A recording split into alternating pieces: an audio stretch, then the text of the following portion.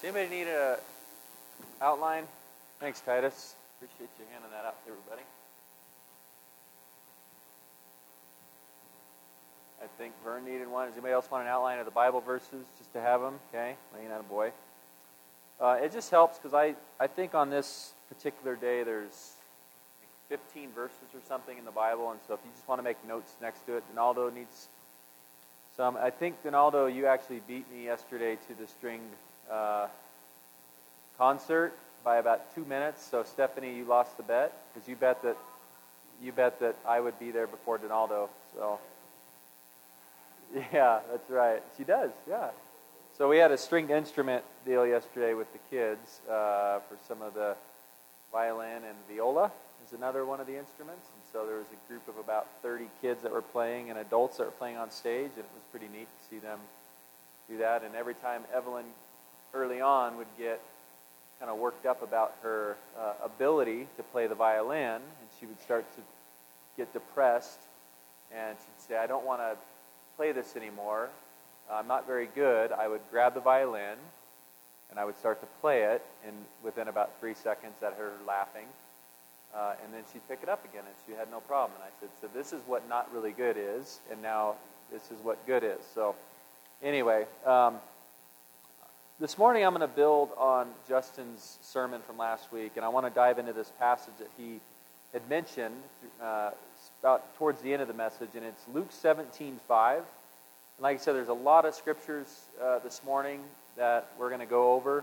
If you have something to write down, great. If not, then I have a pamphlet because apparently I talk fast. We've already established that. Luke 17:5, the apostle said to the Lord, increase our faith. The apostle said to the Lord, increase our faith. I want you to look at how that's written. It's written as a statement rather than a question. They didn't say, will you help us have more faith? And they didn't say, how can we have more faith? They simply made a statement posed as almost a demand. Increase our faith. And in the original Greek interlinear manuscript, it's recorded, and said the apostles to the Lord, add to us faith. And said to the apostles to the Lord, add to us faith. And what caused me to look in this particular passage is when Justin mentioned it last week, I noticed that they were posing a statement, a command, a demand, rather than a question. I want to give you an example. My kids say, Dad, feed us to remove our hunger. And I say, if you had food in your bellies, you wouldn't be hungry. Dad, feed us to remove our hunger.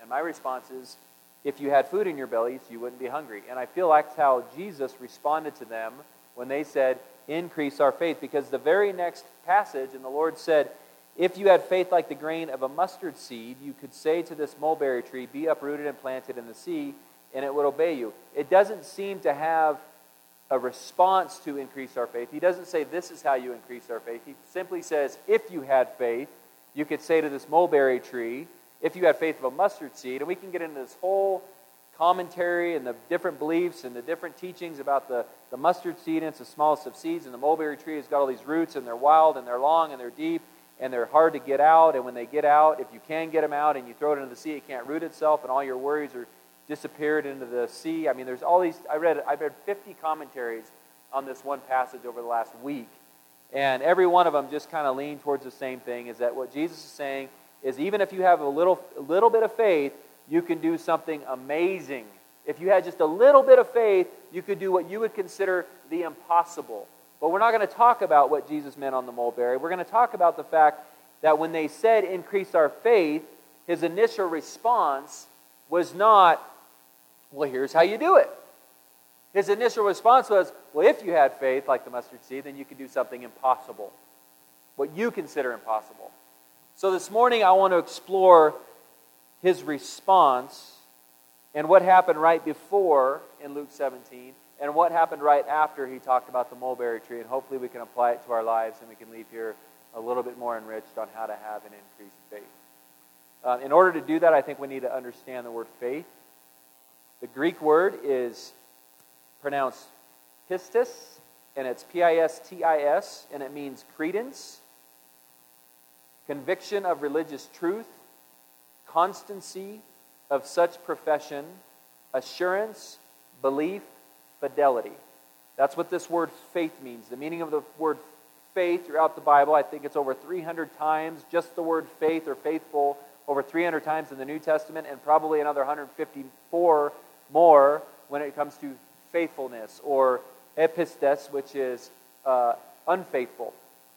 So we can look at this word and we can understand it means credence, conviction of religious truth, constancy of that profession. So there's this action word attached to it. When it's faith, it's not just a mental recognition of something. It's a constancy of that profession. It's an assurance, it's a belief, it's a fidelity. I'm going to give you an example that you can read the different words of faith throughout the Bible, and they can mean slightly different things, but they all kind of fall within this definition. In James chapter 2, most of us are very familiar with James chapter 2, and it's the passage about showing favoritism in the church, and then later on it's this idea of faith without works is dead. And in James 2:17, it says, "So also faith by itself, if it does not have works, is dead." So when I preach on a subject, I don't want to just take every single time it says faith and say, see. I want to look at the context and what maybe the writer was implying when he wrote that. So in James 2:17, when he says, "So also faith by itself," I would look at that to say, so also belief by itself, so also conviction by itself, if it does not have works, if there is not a conviction of religious truth that leads to a profession or a constant profession, if you don't have that, if you just have a belief or a conviction, but you don't have anything to follow up to complete faith, it's a dead faith. Another example is in Hebrews chapter 11. If you go to Hebrews chapter 11, which we're going to look at a little bit, because it's the Hall of Fame of faith, but in Hebrews 11, verse 23, it's talking about Moses. And when I read this years ago, I look at that and I thought, what an interesting passage, because Moses came along thousands of years before Jesus came along, according to our New Testament. I know we can look at the fact that in Genesis it talks about in the beginning, was the Word, and that God said, "Let us make man in our image." So we can deduce from the Genesis that we have the Father, Son, Holy Spirit. But in Hebrews chapter 11 it says, "By faith Moses, when he was born, was hidden for 3 months by his parents because they saw that the child was beautiful and they were not afraid of the king's edict. By faith Moses, when he was grown up, refused to be called the son of Pharaoh's daughter, choosing rather to be mistreated with the people of God than to enjoy the fleeting pleasures of sin. He considered the reproach of Christ greater wealth than the treasures of Egypt, for he was looking to the reward." So his faith was not just a conviction, it was not just a belief, but it was this assurance, it was a fidelity, it was a constancy of such profession. His faith led him, which is part of faith, to refusing to be known as the son of Pharaoh and enjoy the pleasures of being with the Egyptians. And instead, it says here, he considered the reproach of Christ greater wealth than the treasures of Egypt. So, we look at this heavenly reward and that God created the world is part of faith. We understand that in Hebrews chapter 11, it talks about the perfect definition of faith, or the definition of faith, which is going to be the coined answer. What is faith? Faith is the assurance of things hoped for, the conviction of things not seen. So it's the assurance, this is what faith is, the assurance of things hoped for, meaning I hope for heaven, I hope for a heavenly reward. And the conviction of things not seen. When someone says to me, "Prove to me that God spoke the world into existence," I would say, "Prove to me that he didn't." It's a faith perspective that we look at the things that we can see were clearly made of things that we can't see. God spoke them into existence. That is a level of faith. It's an assurance that that's the way God did it. So, faith is this word that gets kicked around. Does everybody kind of have a clear understanding of faith, or am I just babbling here? A belief, an assurance, a conviction,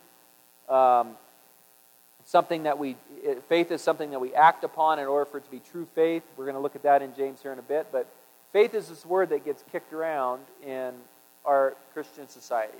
It gets kicked around in songs. I think maybe a couple of songs had faith in it, maybe not, but we have a lot of songs written about faith. We have churches named after the word faith. We have plans of salvation through faith. And my goal this morning, so now you get to the introduction, now we get to the Roman numeral 1.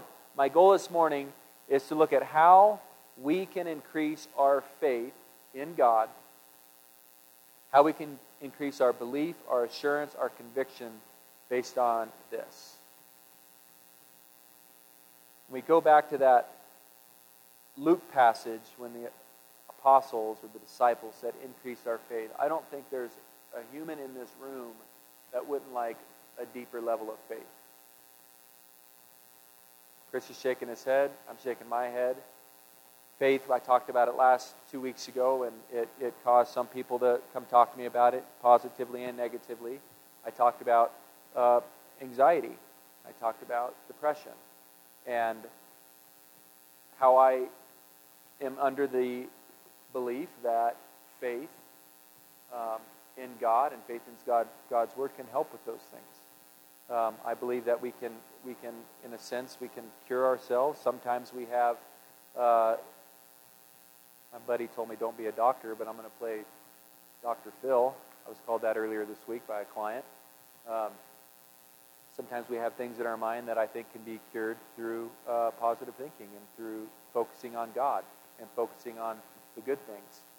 And my goal is to look at how do we increase that faith, because as we go throughout our day, as we go throughout our week, as we go throughout our month and our year, and we just live this life, I think there's a lot of times when if we just had a deeper level of faith, things would be a little bit easier to get through, and we can rely on our Heavenly Father.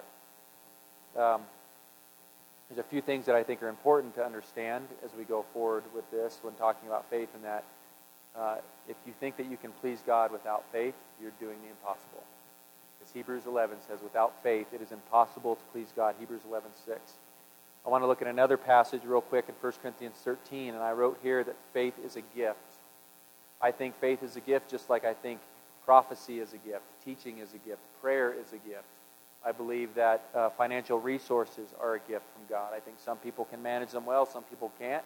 If someone is truly seeking after God, God's going to say, no, I'm not going to make you rich, because if I make you rich, you're going to leave me, and I don't want you to leave me. I think that the ability to give is one of the gifts that is talked about in Romans. It's the ability to give. In order for the ability to give, you have the ability to get. So that is a gift. There are a lot of gifts that are found throughout the Scripture, and one of those gifts is faith. And it even says in 1 Corinthians 13, when it says, if I speak in tongues of men and of angels but have not love, I am a noisy gong or a clanging cymbal. And if I have prophetic powers, he's talking about gifting right now. He's talking about if I speak in tongues of men and of angels, that's a gifting. If I have prophetic powers and understand all knowledge and mysteries, and if I have all faith so as to remove mountains or remove the mulberry tree, it doesn't say that, but you can put it in there, I am nothing. So faith is a gift. And some of you have met those people. I'm related to one of those people that see things through rose-colored glasses, that have this amazing faith that if we were in Florida and there's this huge hurricane around us and the winds are going and the water's going and the basement is raising with water, and we look outside and there's people up to their chest in water and everybody's screaming and crying and we're going to die, my mom would be sitting there saying, God's going to send a boat, honey. God's going to send a boat. She has a level of faith that I believe is a gift, and that's just how she sees things. And so faith is a gift. The third one I want to look at as part of something we need to understand is that we can add to our faith through some practical applications of the teachings of Jesus. We can add to that faith. That's why I think when he says, look, I do believe, help me with my unbelief. Lord, I do have faith, help me with the areas that I lack.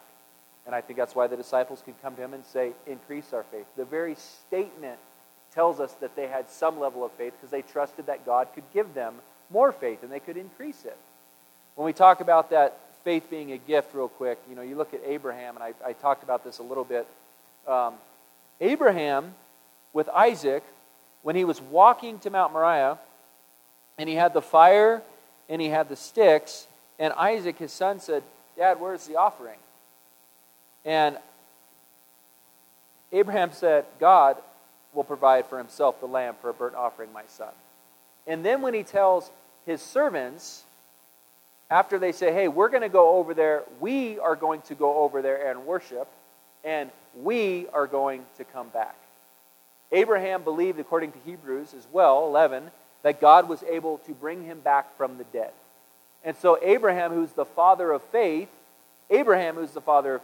recognized early on that God could provide, the Lord will provide.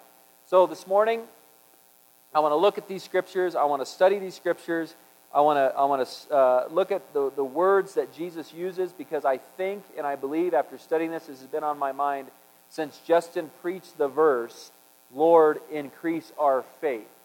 Immediately my mind went to it, like that's what I'm preaching on. And then next week I want to preach on works. But this concept of increase our faith, let's look at Luke 17, 5 through 10. If you have your Bibles, open them up. If you don't, if you have your phone, open it up. Whatever you read the scriptures on. I'm reading out of the ESV. I didn't even bring my crutch today, Justin. I left it at home. Luke 17, 5 through 10 says, the apostles said to the Lord, increase our faith. And the Lord said, if you had faith like a grain of mustard seed, you could say to this mulberry tree, be rooted and planted in the sea, be uprooted and planted in the sea, and it would obey you. Verse 7, will any one of you who has a servant plowing or keeping sheep say to him when he has come in from the field, come at once and recline at my table? Will he not rather say to him, prepare supper for me and dress properly and serve me while I eat and drink, and afterward you will eat and drink? Does he thank the servant because he did what was commanded? So you also, when you have done all that you were commanded, say, we are unworthy servants. We have only done what was our duty. As I see in this scripture right here, Jesus is responding to the disciples' request for faith by telling them a parable.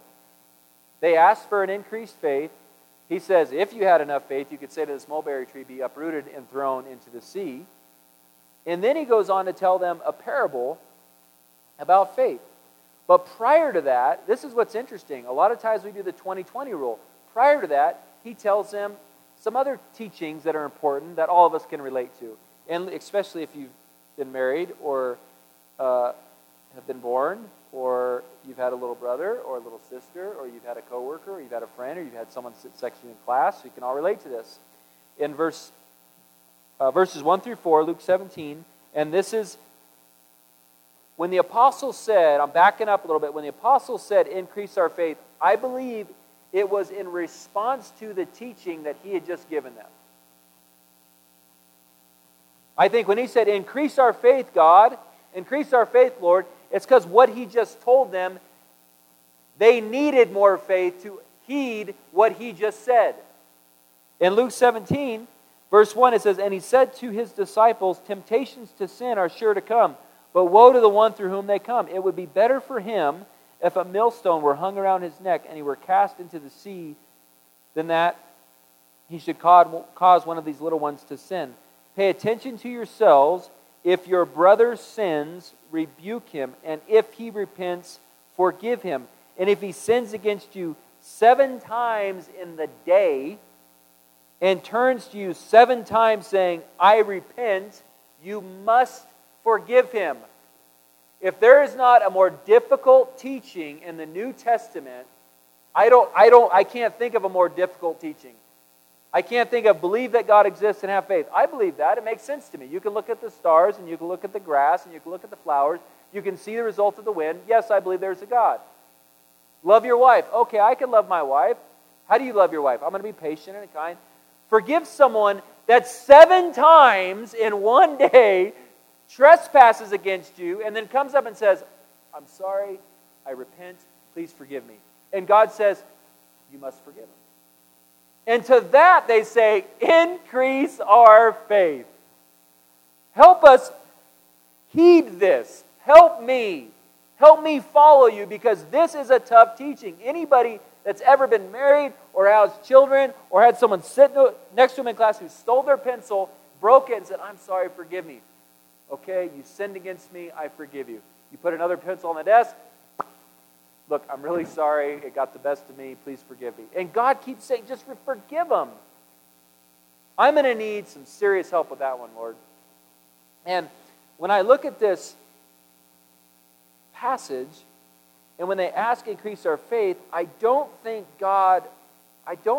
Jesus, I don't think the Lord is saying, figure it out. If you had enough faith, you could do it. If you had enough faith as a mustard seed, you could say to the tree, you could do the impossible. I think what he's setting up is, here is how you increase your faith. This is what you're to do to increase your faith. In his very next passage, the very next parable is about a servant who has a master. That's what the parable is about. Let's do some practical application for a second. Do you have a master? Are you a servant? Everyone has a master. And everyone is a slave or a servant to something. Everyone. You're either a servant or a slave to God, or you're a servant or a slave to something else. You can fill it in with whatever you want. That's the reality of what Jesus is teaching us here. And we look as this story goes on when he says, we are unworthy servants. We have only done what was our duty. If his whole teaching about increase our faith is become a servant to the master. You want an increased faith when anxiety hits? You want an increased faith when work gets tough? You want an increased faith when marriage gets tough? You want an increased faith when raising children gets tough? Then serve the master. I think that's what he's telling us. I think that's his response. Okay, I'll increase your faith. Go serve. And if you look throughout the New Testament and you see the people and the verses and the examples that we have, in Romans chapter 1 we see Paul, he starts his letter, his first letter recorded that we have in the order, the first letter we have in Romans, he says, Paul, a slave of Christ Jesus. Well, that word slave is doulos, and it's bondservant. It's voluntary slave. And then he goes on to say, later on in in Romans, as he's writing, in Romans chapter 6, when he talks about verse 15, he says, what then? Are we to sin because we are not under law but under grace? By no means. Do you not know that if you present yourselves to anyone as obedient slaves, you are slaves of the one whom you obey, either of sin, which leads to death, or of obedience, which leads to righteousness? Paul is continuing this letter to the church at Rome. He calls himself a bondservant. He calls himself a slave. And then he goes on to talk to these people who are saying, we can sin because grace is amazing, and the more we sin, the more grace increases. Wonderful. And he says, God forbid that. You died to sin, or don't you know that anyone who is baptized into Christ has been baptized into his death? And then he goes on to say in Romans 6:14 that you are no longer your own because you have presented yourself, you have offered yourself to God to obey him as a servant. And there are Christians within the church that very easily go, you know what? I am a slave to God in everything except for this 1% of my life. And if that 1% of your life is putting you under that master, then he is not your master. Is that too harsh, Steve? I see that's what the Scriptures are talking about. And then in 1 Corinthians 16, it says, you are not your own, you were bought at a price. You are a slave because you chose to be one. He purchased you with his blood. You accepted the invitation, and you says, I am your slave. I'm going to serve you. That will increase your faith. And it increases your faith because it works. It works. It works. I've seen it work. I've done the opposite. I've messed up. I've made mistakes. and I've done opposite of what God wanted me to do, while a Christian, while a redeemed man, while recognizing His lordship over my life, I stumbled and I chose to do my own thing, and the result was pain. But then, when I said, oh, God, I need to do this, and I have to reply to someone with a kind word rather than a harsh word, and I do what God says, the result is positive. So when I say it works, it's because it works. Now, that doesn't mean who you respond to is going to accept it as Jesus would, but that's not your concern. Your concern is you, me, us, doing it God's way, because that's what a servant does. Increase my faith, serve me. When you look at Paul, it says Paul fought the fight. He fought, he finished, and he kept. He fought the fight, he finished the race, he kept the faith in 2 Timothy chapter 4. And when you look at the life of Paul, you don't see someone who I would consider lukewarm. You don't see someone that goes, oh yeah, I love church, but I'm going to do 5 of my 7 days of the week being my own Lord. And then 2 days, I'm going to work really hard on that one day outside of Sunday. Sunday, I'm going to put on a great face, and I'm going to come in here, and life's going to be good. That's not lordship with Jesus. Lordship is every day, every day, every day. And when you see Paul in the New Testament, if you want to read some of the stuff he went through, 2 Corinthians 11, after he was converted in Acts chapter 9, and it's told the story again in Acts chapter 22, in 2 Corinthians 11, the stuff that he went through, we don't need to read it because I don't want to cut into some other areas, but goodness, I might as well read it now. 2 Corinthians 11, 25, look at what he went through. He says, not even 25, 24, 5 times I received at the hands of the Jews the 40 lashes minus 1. 3 times I was beaten with rods. Once I was stoned. 3 times I was shipwrecked. A night and a day I was adrift at sea, on frequent journeys, in danger from rivers, danger from robbers, danger from my own people, danger from Gentiles, danger in the city, danger in the wilderness, danger at sea, danger from false brothers, in toil and hardship through many a sleepless night, in hunger and thirst, often without food, in cold and exposure. And apart from other things, there is the daily pressure on me of my anxiety for all the churches. This guy lived a life of serving his master. And that's why he can say that I, Paul, a doulos, a bondservant, a voluntary slave to Jesus Christ. And that's why he can pen half of the New Testament. Because I don't see Paul going back and forth. I see him bought in saying, this is my king. This is my master. Increase my faith, live like Paul. I'm not suggesting you go on a ship and get shipwrecked. That's not what I'm saying. What I'm saying is follow Paul as he follows Christ. How can I serve the church? And you look, that when I say the church, that's exactly what Jesus referred to in the book of Acts. When he says, Saul, Saul, why do you persecute me? Saul was persecuting the body of Christ. And Jesus related that to himself. He said, Saul, Saul, why do you persecute me? So when you persecute the church, you're persecuting Jesus. When you serve the church, you're serving Jesus. Does that make sense? I think that's a pretty consistent parallel there when we look at scriptures. Now, the second thing that I want to look at is one of my favorite verses in the entire Bible, and it's because one of my giftings is evangelism. And evangelism, I believe, comes from the root word evangel, and it's someone that goes on before the Lord and before the Spirit. It's 1/2 a page. It's no chapter 2. It's just one little page, Philemon. It's right before the book of Hebrews. And Philemon, and it's actually verse 6, but I'll read verse 4. It says, I thank my God always when I remember you in my prayers, because I hear of your love and of the faith that you have toward the Lord Jesus and for all the saints. And I pray that the sharing of your faith may become effective for the full knowledge of every good thing that is in us for the sake of Christ. I memorize this verse in NIV when it says, I pray that you may be active in sharing your faith so that you will have a full understanding of every good thing we have in Christ.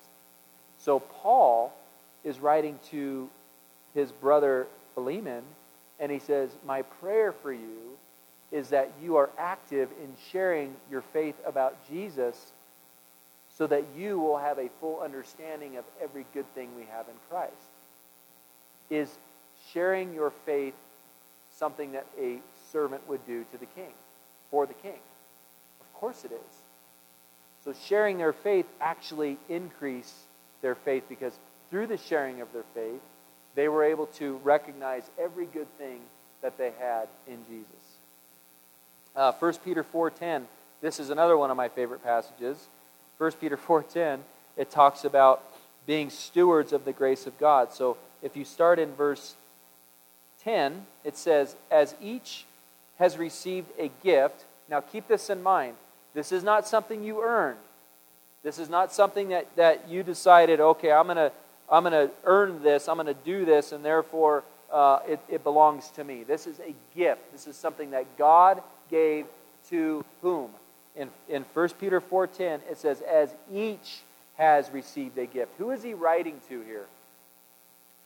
He is writing to those who are elect exiles of the dispersion in Pontus, Galatia, Cappadocia, Asia, and Bithynia. He is talking to Christian people. He's not singling out, he's not singling out Peter here. He's writing to groups of Christians and churches in different areas. And he says, each of you, as each has received a gift, NIV says, as each of you has received a gift. So, as each has received a gift, use it to serve one another as good stewards of God's very grace. Whoever speaks, as one who speaks oracles of God. Whoever serves, as one who serves by the strength that God supplies. In order that, the reason I want you to do this, the reason I want you to share the gift that was given to you, in order that in everything God may be glorified through Jesus Christ. Here's what I think. I think that when we use the gift that God has given us to glorify God, our faith is increased. Because that parallels, in my mind, Luke 17, where he says, you want an increased faith? Obey your master. Serve your master. And then when you have done what you were supposed to do, don't do a touchdown dance in the end zone. That's the worst thing about football. I can't even watch football anymore. A guy makes a basic tackle and he does a dance. It's all about him. It's all about personal glory. And that's not what we see in Scripture. It says you have simply done what you were called to do when you signed up to be a servant to the King of Kings. That's biblical. That's what it teaches. And probably another one of my favorite passages, Hebrews chapter 11. When you look at Hebrews 11 and you see this concept of the Hall of Fame of faith, and all of these people that are mentioned, and some that are not mentioned or not told what they did. Not told what they did. This ties directly in with James chapter 2. By faith, Abel offered to God a more acceptable sacrifice. By faith, Abraham obeyed when he was called out to go to a place that he was to receive an inheritance. These all died in faith. By faith, Abraham, when he was tested, offered up Isaac. By faith, Moses, when he was born, was hidden for 3 months. And by faith, he decided not to accept the pleasures of Egypt. By faith, the people crossed the Red Sea on dry ground. And it says we have much more to say about Gideon and Barak and Samson and Jephthah and David and Samuel and the prophets, all who through faith conquered kingdoms, enforced justice, obtained promises, stopped the mouth of lions, quenched the power of fire, escaped the edge of the sword, were made strong out of weakness, became mighty in war, put foreign armies to flight. By faith. Notice it does not say who through belief, a mental acceptance, and a sitting on of the hands received the promises that God had talked about. Every one of these, by faith, there was an attachment to what they were doing, showing their faith. This is why we're going to talk about faith and works next week, because it's one of the most misunderstood concepts in the entire Bible. In James chapter 2, he's talking and he says, faith without works is dead. You show me your faith by, he says, I will show you my faith by my works. And I got to go now to it, sorry. I got messed up for a second. James 2. He says, but someone will say, you have faith and I have works. Show me your faith apart from your works, and I will show you my faith by my works. And the context of that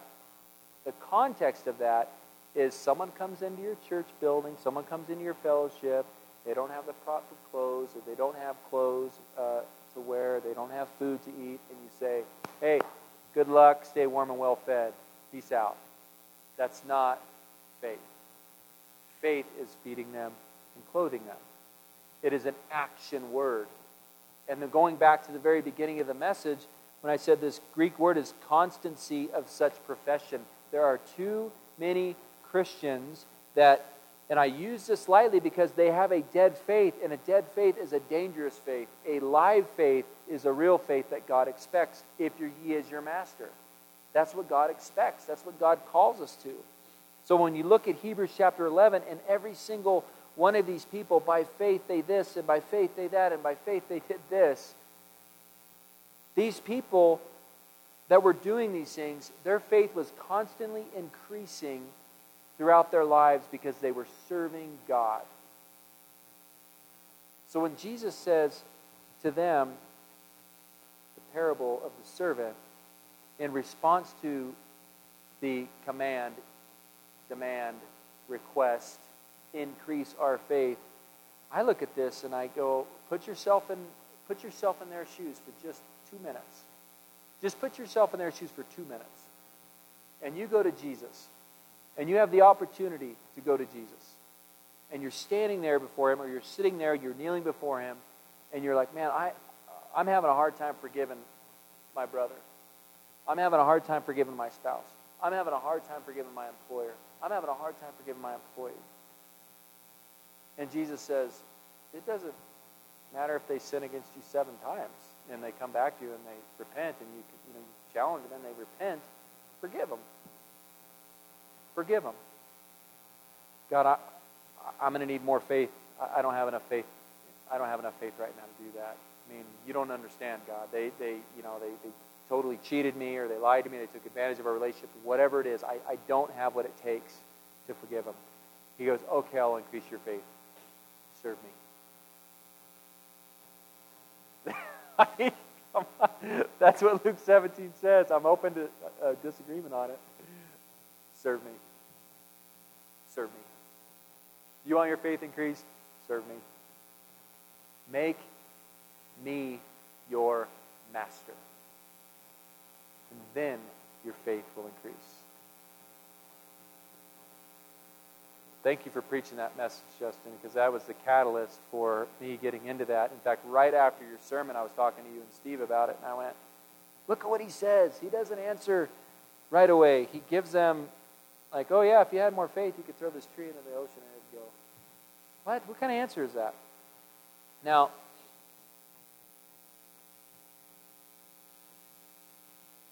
if you're interested in a deeper faith, and serving the church is the way to get it, we've got more weeds at our house than you can shake a stick at. So, I'm just kidding. We don't. There is always opportunity to serve. I came in this morning at 10:05, and there's people running around. How's your faith doing? That's pretty good. Struggle, right, like the rest of us. But how would it be without serving? Nothing. Be nothing. Peg? It's needed right now, right? It's needed. I need to serve so that my faith can be built upon constantly. But there's 2 parts to this. The first part is, opportunity to serve. There's always opportunity to serve. Brenda and I were talking this morning about doing something in the foyer and putting new doors on there, and making these doors open better, a little tighter, and all that stuff that we can manually do, and we can serve the church body in the bricks and mortar we have here. That's the first part. There's always opportunity, and I think we're going to be finding opportunities throughout this next couple of months to serve. But I think the key component of that is who's the master? Who's the master? That's right, Vern. Who's the master? And that's only something that you can answer. Nobody else can answer for it. God bless you guys this morning. Thanks for listening. I hope you got something out of it. If you have any questions or comments afterwards, you know I'm always here, sticking around. Who has the communion meditation? Dan, right on. All right.